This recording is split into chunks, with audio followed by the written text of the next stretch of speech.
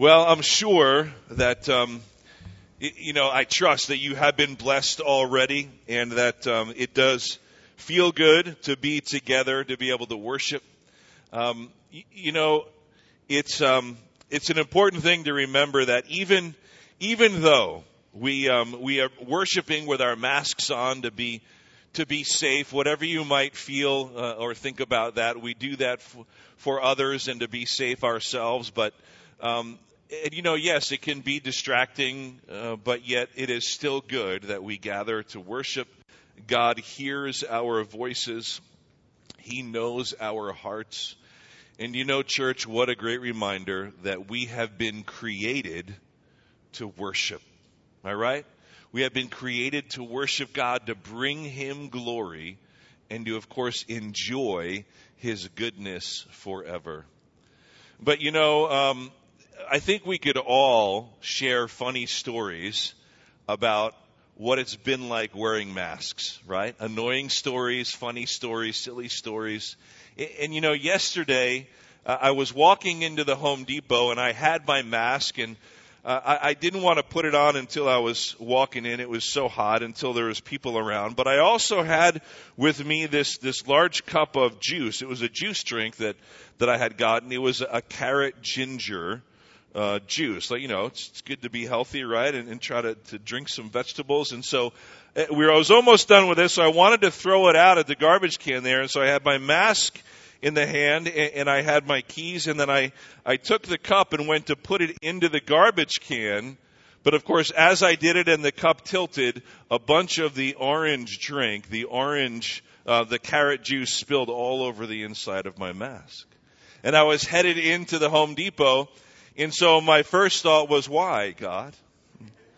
How did that happen? And so I had to put the mask on, of course, and I walked in, and so for the whole hour that I was there, I kept smelling carrot and ginger. And then for the rest of the day, even after washing, my beard smelled like carrot. So I kept smelling carrot and ginger, and it had all those stains in it. And it's a silly little thing that happens, and maybe it's part of life for right now. But my first reaction was, God, why would this happen? How inconvenient, how annoying. Right? And so we often ask God questions like that. But let me ask you this on a more serious note. We often say, when I get to heaven, boy, I got a whole bunch of questions for God. He's going to have to answer a lot of questions for me. But what if, church, what if Jesus was sitting right next to you right now in the flesh where you could talk to Him and hear Him audibly? What would be, now let's think about it for a moment, what would be the one question you would ask Him? What if He said, you got 30 seconds, one question, go. And He was right here, right now. What would be that question? What would be that question that has maybe been pressing you for many years, or maybe there's one that just recently came up and you've been thinking, God, why? I mean, we ask God lots of questions, don't we? We ask Him those why questions. Why do these things happen? We ask Him the how. How, God, are you going to do this? We ask Him the what questions. God, what is next? What could you possibly be doing in this situation? But if God was sitting right next to you right now and you could ask Him one question, not even waiting till you get to heaven, what would you ask Him? What do you want the answer to? Well, we've been going through a series in the Psalms. We simply call it the Summer in the Psalms. So for July and August, we'll be looking at the Psalms. And there are many different kinds of Psalms. There are Psalms of praise and just simple, straightforward praise. Psalms of ascent that were sung by those that were making their way up to Jerusalem. Songs of simple thanksgiving. We enter His courts with praise and enter with thanksgiving, right? And there are Psalms of lament. And that's the one that we're going to look at today, the type.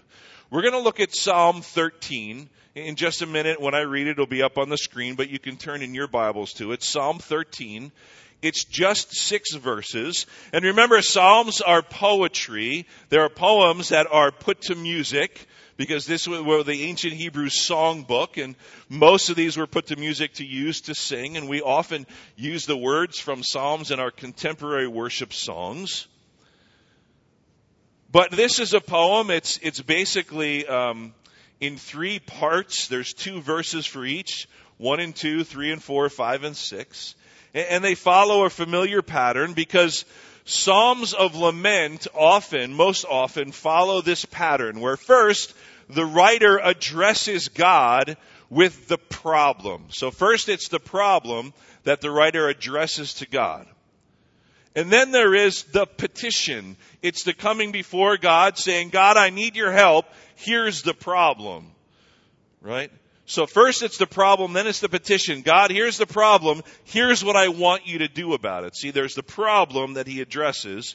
Then there is the petition. God, do this for me because of the problem. But then almost often those psalms of lament will end with a word of praise. Recognizing even though there's a problem and I have a real petition, I'm going to praise you anyway. And that is the flow of this psalm, Psalm 13. So we're going to look at what is the psalmist's problem, what is his particular petition, what is he asking of God, but then he actually praises. And so what is that praise and what does that mean to us?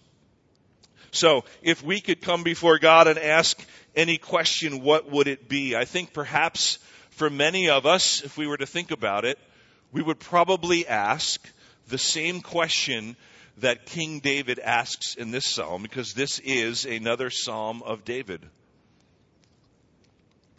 And you'll hear it when I read it. But he asks this question 4 times in the first 2 verses. It's not necessarily the what's next, the what question. It's not the how are you going to do something.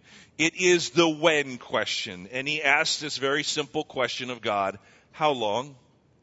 How long, God? Have you ever asked that of God? How long until you keep your promise to me? How long until you provide that job that I need? How long until you bring justice for the injustice in my life or the world that I see around me? God, how long? How long will it be? If you remember, a few months back, we went through the book of Habakkuk, and he asked similar questions. And his questions was more like, what? Like, this is what you're going to do, God? But part of that was the asking of, how long? Like, how long are you going to allow my enemies to win over me? How long are you going to allow my enemies to pursue me and to succeed in causing fear in my life? Lord, how long? I think that if I were to be honest with myself and God, if he was sitting right here next to me, I would ask him, how long? I would ask him, how long until you send Jesus back? Because I'm ready. I love my life. I love what he has given me, all of his goodness. But I think all of us as believers would want his return and to come quickly, right? Even in light of all that we see happening in our world. I mean, for 2,000 years, every generation of Christians has said, it cannot get any worse. Do you remember the society that the very first church the Christians lived under, the Roman occupation of the Holy Land with Nero as the leader? Could you imagine them thinking it could not get any worse? And here we are 2,000 years later, but off the topic, God gives us prophetic words in the scriptures, Old Testament and New Testament. And we see how it's going to end, and we can see the trends, not the signs, the trends of what's going on, preparing for Christ's return and for God to work out the end of the story as he has told us it's going to happen. But until then, what are we called to do? We are called to wait. Well, it doesn't sound fun, does it? We are called to wait. We actually live a life of waiting as believers. But the question then is, how do we wait?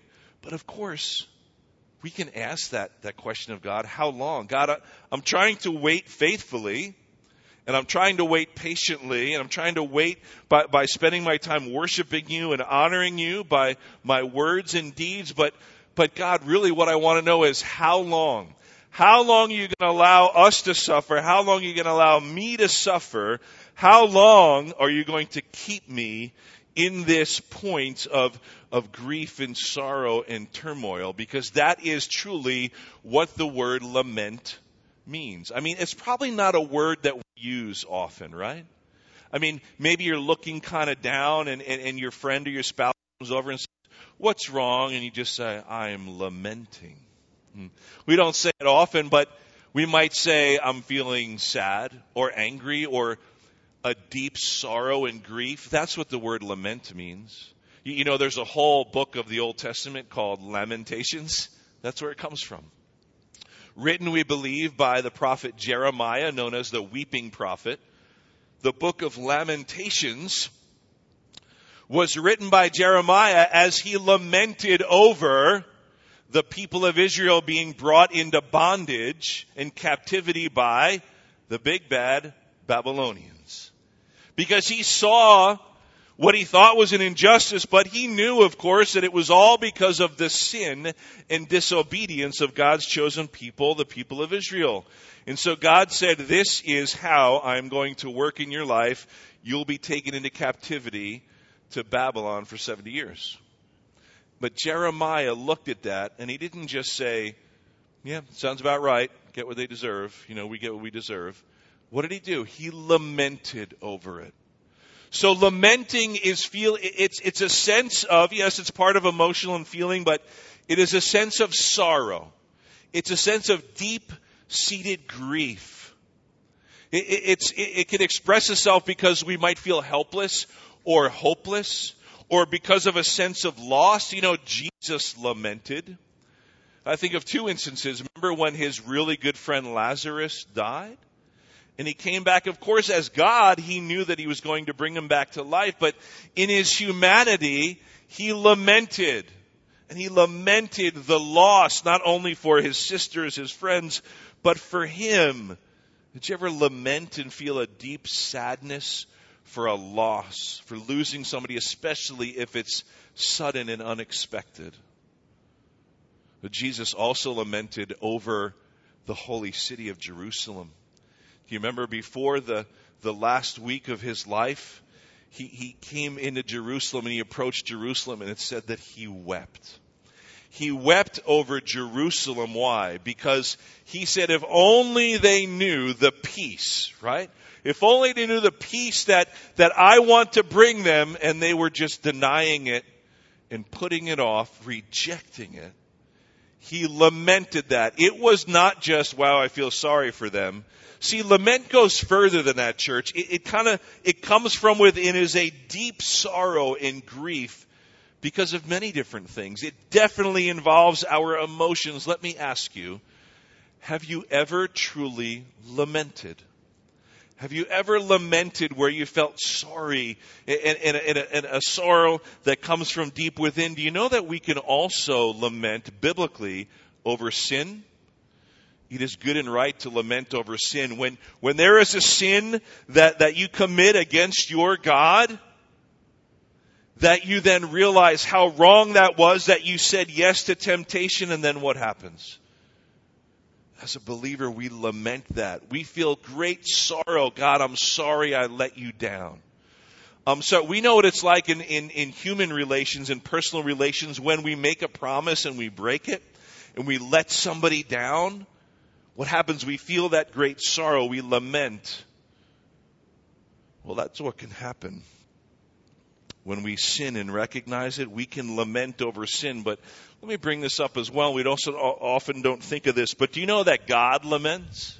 I mean, we think of it as something we do because we sin, or because there's an injustice in our life, or there is something that is causing us great despair. And it keeps going on, and we ask this question, how long? But God laments. God laments because of sin. Of course, not his own sin. He is perfect because of our sin. If you remember in Genesis, it says, Genesis 6:6, it says, the Lord was sorry that he had made man on the earth, and he was grieved in his heart. Did you ever read that? You remember what happened during that time? It was the flood. It was Noah. Now, it sounds weird, right? That God would lament and be like, I'm so sorry that I even made these people, these wretched sinners, and I'm going to start fresh except with Noah and his family. But what does it mean? It means God had a deep sorrow in his heart because the people that he loves so much, the pinnacle of his creation, were being so sinful and disobedient that God lamented. It says God was grieved in his heart. God laments over our sin. We don't often think of it that way, but he does. Lament is looking to God for relief when suffering and grief seems endless. I want to read this psalm for you now. It's just these 6 verses. This is Psalm 13, written by King David. I'll read it and then I'll give you a little bit of background. And we're just going to look briefly in our last minutes together. We're going to look at David's problem, his petition, and then the praise he ends with, okay? We'll keep it real simple today. Here's what it says in Psalm 13. It's titled To the Choir Master, a Psalm of David. So he wrote some music, gave it to the choir master, and said, we're going to use this as part of worship because it is good to lament and bring our grief and our sorrow to God. And as I mentioned the last few weeks, church, if one thing we can learn from the Psalms, it's this. Every range of emotion is expressed. And it tells us and teaches us that we can come to God. Listen, we can come to God in any circumstance, with any emotion. You're angry with God, come to him. You're joyful, go to him. You're questioning how long, God, go to him. Because nothing will faze him, and he knows your heart. We learn that from the Psalms. Here's what it says. This is King David. How long, O Lord, will you forget me forever? How long will you hide your face from me? How long must I take counsel in my soul and have sorrow in my heart all the day? How long shall my enemy be exalted over me? Consider and answer me, O Lord my God. Light up my eyes, lest I sleep the sleep of death. Lest my enemies say, I have prevailed over him. Lest my foes rejoice because I am shaken. But I have trusted you. I have trusted in your steadfast love. My heart shall rejoice in your salvation. I will sing to the Lord because he has dealt bountifully with me. Wow. In just 6 verses. What a transition from how long to God, you've been so generous. Do you feel those range of emotions when you come before God? Maybe even in just one prayer, you sit down before God and it starts with crying out and then you end with tears of joy and laughter. This is what is happening with David. So let's remember this, that King David experienced all those range of emotions. He wrote most of the Psalms, about 70 or so. There's 150 Psalms. He wrote about 70 or so of them. And King David, wow, what an interesting life he had. But you know what was going on during this time that he wrote this? Do you remember that story we read? I think it's in 1 Samuel, that we read about David and Saul. Do you remember how King Saul pursued and chased David, and David and his men had to run from Saul? Because Saul, why? It was really jealousy and pride. But see, Saul didn't want to give up being king. He liked all the perks of being king. He was threatened by young David. Because remember, what it says is, they were singing, Saul defeated 1,000 and David defeated his 10,000s, right? And he was like, I don't like the sound of that. And so Saul pursued David, wanted to kill him. But here's what we might not realize. You know how long David was running from Saul? About 8 years. About 8 years. It wasn't just a few days or a week. and then they had a conflict or reconciled. No, what was it? About 8 years. It was 4 years on the run and then another 4 years hiding from him even longer. He would hide out in caves with his men while King Saul was enjoying all the luxuries of being king. And so David, who knew that he was called by God to be king, he was running from Saul for 8 years. Have you ever run from anything for 8 years?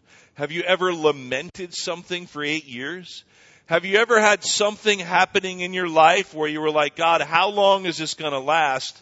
Boy, it's been going on for like 2 months, and this is really long, God. And 8 years later, God, how long is this going to last? Maybe it's that relationship that you've been praying for restoration in. Maybe it's somebody in your life that has a chronic illness.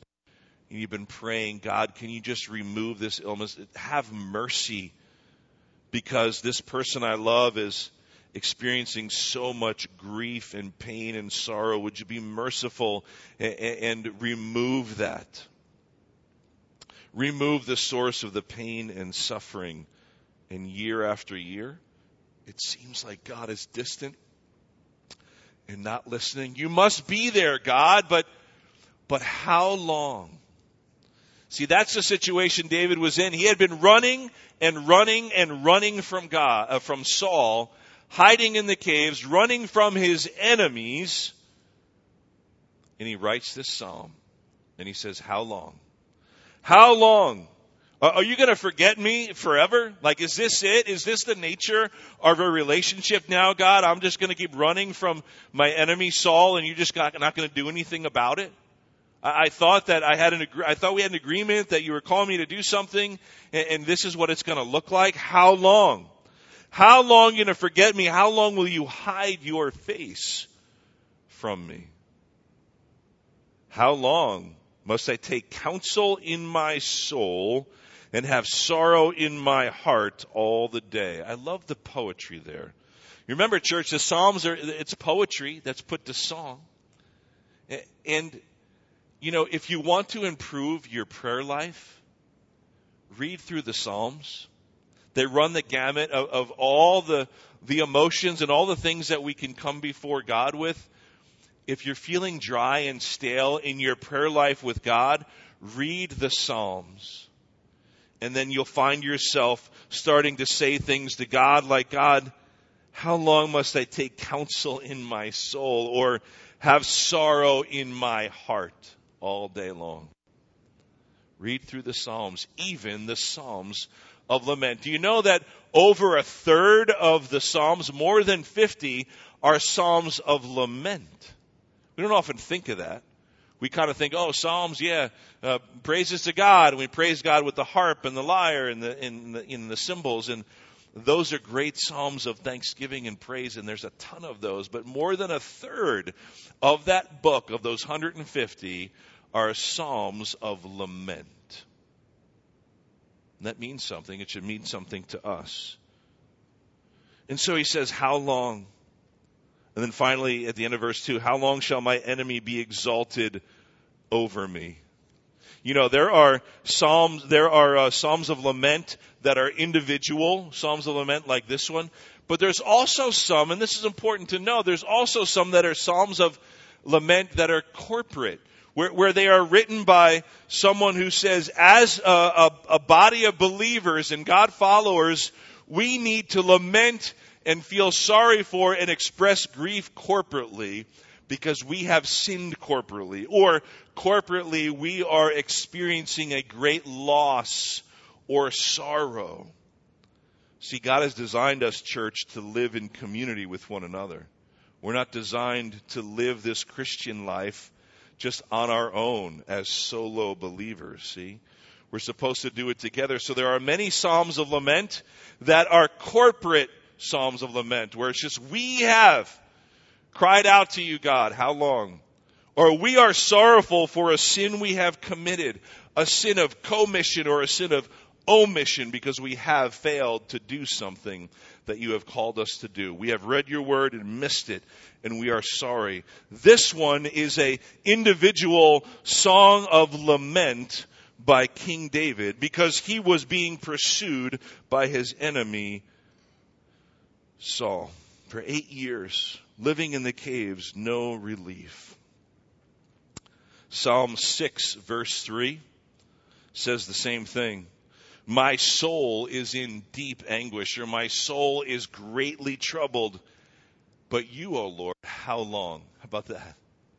My soul is greatly troubled, but you? Where are you? How long until you address this issue that's going on in my life? How long, O Lord? Jesus lamented. Jeremiah lamented and wrote a whole book. We can lament over sin. 2 Corinthians 7 says, for godly grief produces a repentance that leads to salvation without regret. See? We know that God laments over sin. Because God laments over injustice. When we commit a sin, it is injustice towards our God. You know that? We think about injustices in the world and in our life, but when we sin, when we are disobedient to God, it is an injustice to Him, the one who is perfectly just. And in a way, this psalm, it's like a psalm of protest. It's a psalm of protest to God. God, I am protesting the fact that you are not doing anything about this issue in my life. I mean, we can protest in many ways. We can protest silently. Did you ever get an argument with a loved one and your form of protest is the cold shoulder? Did you ever do that? Sometimes that's the worst, right? Because, you know that you offended somebody and then I don't want to talk about it. Giving you the cold shoulder. That's the worst because you can't even say anything. You want to say you're sorry. You want to work it out. No. Give the cold shoulder. Maybe we feel like God is giving us the cold shoulder sometime. Maybe we do that for God. But see, in a way, what David is doing, he is protesting God seemingly being absent from his life. Because David feels a great injustice has been done to him.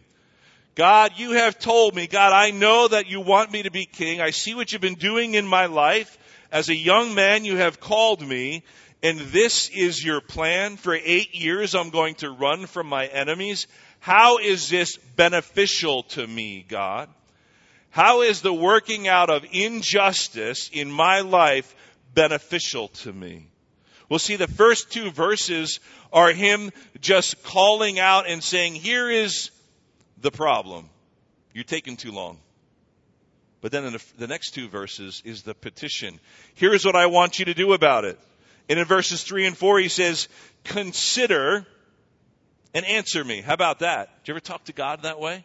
God, I want you to think long and hard about what you're doing. Consider it and then give me an answer. Right? I mean, we might say that as parents to our children. I want you to really think about what you've done and then come back and say you're sorry. Well, God is our Heavenly Father, but we kind of do that to Him, don't we? As His children. God, you're our Father, but I think you're missing the mark on this one. I want you to really think about what you're doing, and then please give me that answer. You have to close a business today. Right?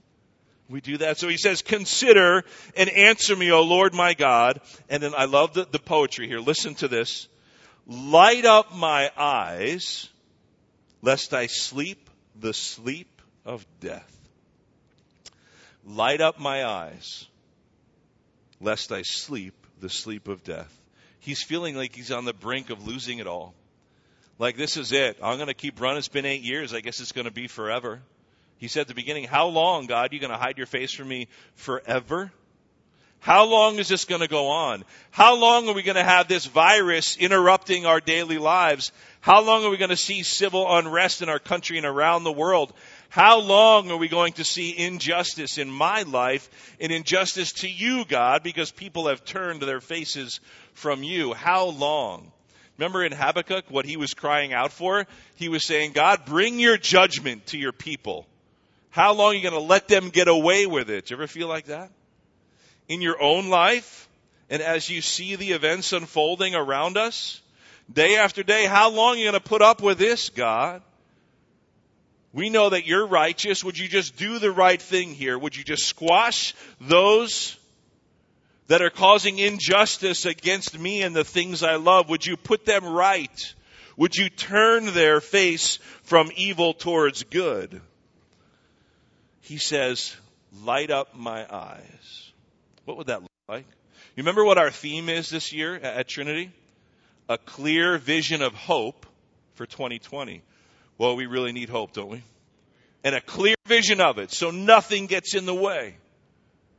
So King David says, light up my eyes. It's almost like, you know when you're falling asleep and you can't keep them open anymore? That happens to me when I'm driving. I hate that. I just have this thing, I get behind the wheel and all of a sudden I get so comfortable and tired, it's really hard. And it really annoys Claudia, my wife, because then she says, well, let me drive. No, I got it, I'm good. But then she'll drive, and as soon as I get in the passenger seat, I'm wide awake. And that's the worst, right? Then it annoys her, see? But the point is like, that point when you're feeling so tired you can't even keep your eyes open. David is like, would you just light up my eyes, he says. I'm seeing darkness all around me. Why would he want to light up his eyes? Because as they're closing and as he's feeling this enemies close around him like there is no hope, it's all hopeless and helpless, he's saying, I am entering into darker and darker territory, God. Would you please bring some light, shed some light on the situation so I can see that you're there and that you're going to do something about it? You ever feel like that? God, light up my eyes so I can see you and see what you're doing around me.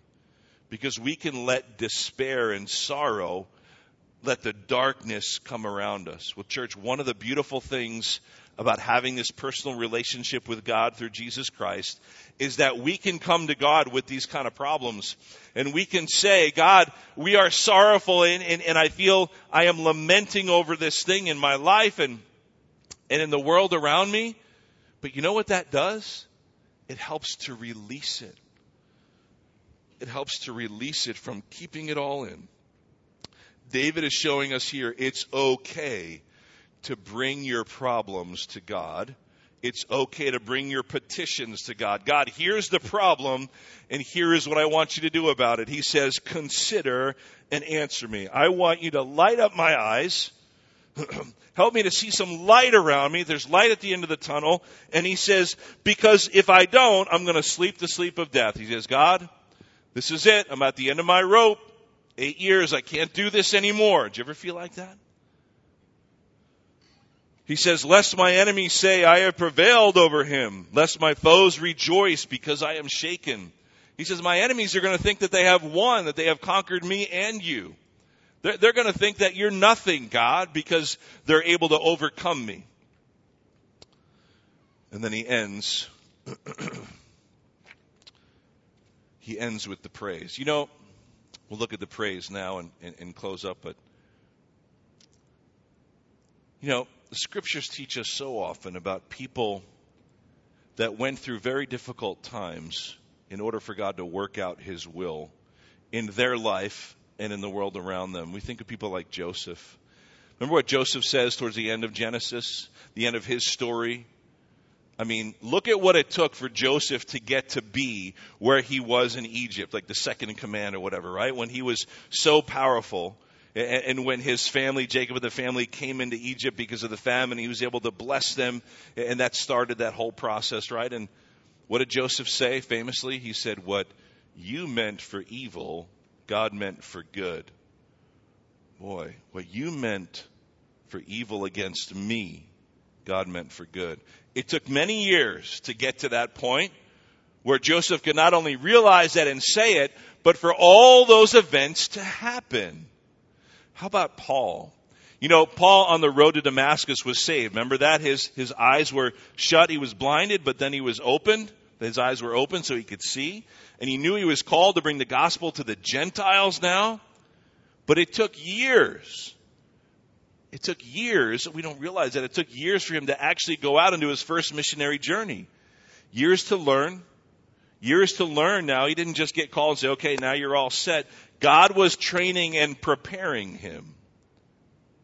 Training and preparing him. I mean, we see that in the life of Moses. Moses lived to be 120 years old.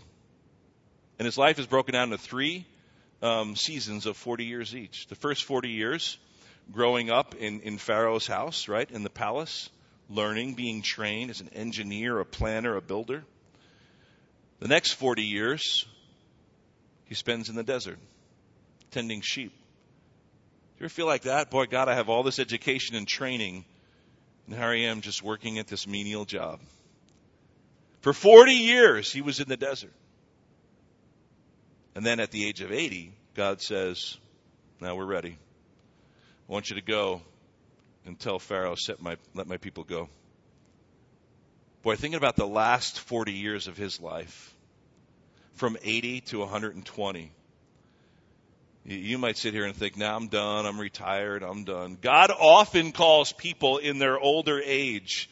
I think Abraham was like almost 90 when God called him. There's some of our older saints here are getting a little nervous. You mean God's going to call me to a new ministry to do something new when I'm turning 80 or 90? Absolutely, he could. He doesn't respect age that way. Because he wants to use you as long as he has given you life and breath. But you know what? If you think about people like Moses and Joseph, and we think of Paul and so many others, you know what it was like? It was like God saying, I'm going to take this lump of coal and turn it into a diamond. We all know where we get diamonds from, right? It starts out as like a lump of coal, but do you know how it eventually gets to be a beautiful diamond, something of beauty and great value? What three things does it take? Pressure, heat, and time. I think God works the same way with us. He might look at you like a lump of coal. You might feel like a lump of coal sometimes, like worthless and just like really good for not much of anything. I want to be that diamond. But see, God doesn't just say, okay, you're a lump of coal, now you're a diamond, now you're mature in the faith. That takes time, church. It takes not only time. We say, yeah, I know that. It's going to take time. I've got to read my Bible and pray and come to church, and it'll take time, and then I'll become a mature saint of God. It also takes these other two things that we don't like to talk about and we like to avoid at all costs. It takes not only time to become mature in our faith, leading to become that diamond that he knows we can become. It takes pressure and heat. You see, King David was feeling all three of those things in the desert, running from Saul. Boy, God, how long? It's taken a long time, 8 years. I'm feeling the pressure. I'm feeling the pressure of my enemy enclosing around me. It's getting hotter. I feel the heat, the intensity of what's going on in my life. You see, it takes pressure and heat and time for a lump of coal to become a beautiful diamond. That lump of coal, no light can shine through it, but one of the beauties of a diamond is the light can go right through it. It can reflect the light. Don't we want to be that? But it takes time. What does it say? In Romans, it says, God works together the good, right? For all those who trust him. For all those who trust him. I'm paraphrasing, but isn't that the sense of it? That God works together for good. He's working all these things out. You might be running, King David, for 8 years, but God hasn't abandoned you. He is behind the scenes working it all out. See, we might think in terms of days and weeks. God works in terms more of years and decades and a lifetime. But see, we don't like to hear that, right? Especially in the way that we live in our society, we want everything quickly, right? Everything quick. Just think of how fast your internet speed is at home. Remember what it was like with dial-up? When you would hear that, some of the younger people are like, what's dial-up? Right? I mean, we could never go back to that. Could we wait for that? But I remember when that first came out, we're like, wow, check this out. In about 5 minutes, I'm going to be on the internet. And now we can't wait 5 seconds. See, but God doesn't respect time like that. God thinks more in times of years and decades and ages and lifetimes. But do you see, that is the lump of coal becoming a beautiful diamond that light can shine through. Something that seemingly has no value or beauty becoming something of immense and great value and beauty. That is what God wants from us in our walk with Him in our life, walking with Him every day. But it's going to take time. It's going to take pressure. It's going to take heat, all these things that David was experiencing. But you know what? Along the way, and here's what he's telling us today. Along the way, bring it all to Him. Say, God, how long? You can cry out to Him. You don't have to suffer quietly. God, I am lamenting over this sin that is keeping me down. How long until you can provide a way out? Give me the strength. I'm lamenting and have such great sorrow and grief over this injustice being done to me. How long are you going to stand by and let my enemies win over me? Well, he ends, as many of these laments do, with the words of praise, verses 5 and 6. After stating the problem to God and telling Him the petition, consider and do something, he says, But I have trusted in your steadfast love. My heart shall rejoice in your salvation. I will sing to the Lord because He has dealt bountifully with me. In other versions it says He has been so generous. David in 6 verses went from how long, God, to God, you're so generous and good. But see, as a believer, that should really be our goal. That it's all good, that we can bring our petitions to God and our problems and cry out with psalms of lament for whatever is going on. But then sort of at the end of the day, and it might take time to get there, we still say, but God, yet I'm still going to praise you. I end with these wonderful words from Habakkuk, if you remember when we went through it. This is some of the last words of the prophet Habakkuk. After everything had been going on, listen to what he says. It's a great way to summarize. Habakkuk 3, 17 to 18. Though the fig tree should not blossom, nor fruit be on the vines, the produce of the olive fail, and the fields yield no food, the flock be cut off from the fold, and there be no herd in the stalls, yet I will rejoice in the Lord. I will take joy in the God of my salvation. Habakkuk is saying the same thing David winds up realizing.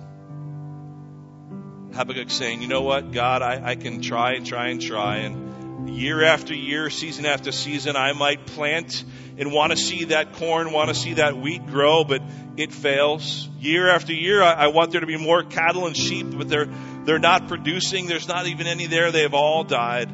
I'm trying to grow these grapes to have some wine, these olives to have some oil, and they're all just dying. But what does Habakkuk say? He says, all these things can be happening. This could be the circumstance in my life. But you know what, God? I'm still going to praise you because you are the God of my salvation. Is it easy? Absolutely not.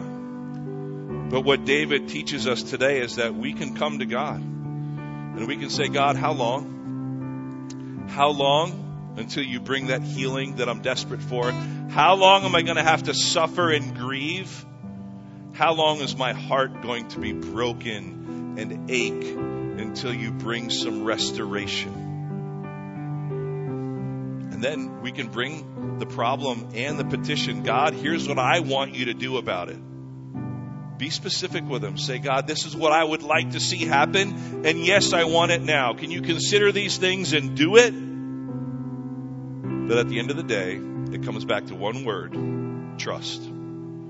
Do we trust Him or don't we? There might be areas of our lives where we do trust Him more than others. In some, we trust better at times than others. It's an ongoing, everyday journey with our Lord to learn to trust Him more. Because when we trust Him, church, we're just giving up control. But that's the hardest thing to do because of our pride, isn't it? To give up control. To give up control to Him and say, God, I might think I know what's best and I have the best timing plan laid out, but God, I'm still going to praise you. I'm still going to praise you. David says, I have trusted in your steadfast love. Your steadfast love, which means what? He says, God, You loved me in the past. I saw you provide. Listen, I saw you provide in the past. You're the same God. You're going to do it again. You're the God that brought my ancestors out of Egypt and worked that miracle in the Red Sea. And then Moses and Miriam, and they sang this great song. You're the same God. You're going to do it. You did it in my life. You did it for them. You're going to do it again. Until then, it's going to be a rocky road, God. But at the end of the day, I'm coming back to you. No matter what's going on in my life, I will praise you. See, true joy doesn't come from our circumstances.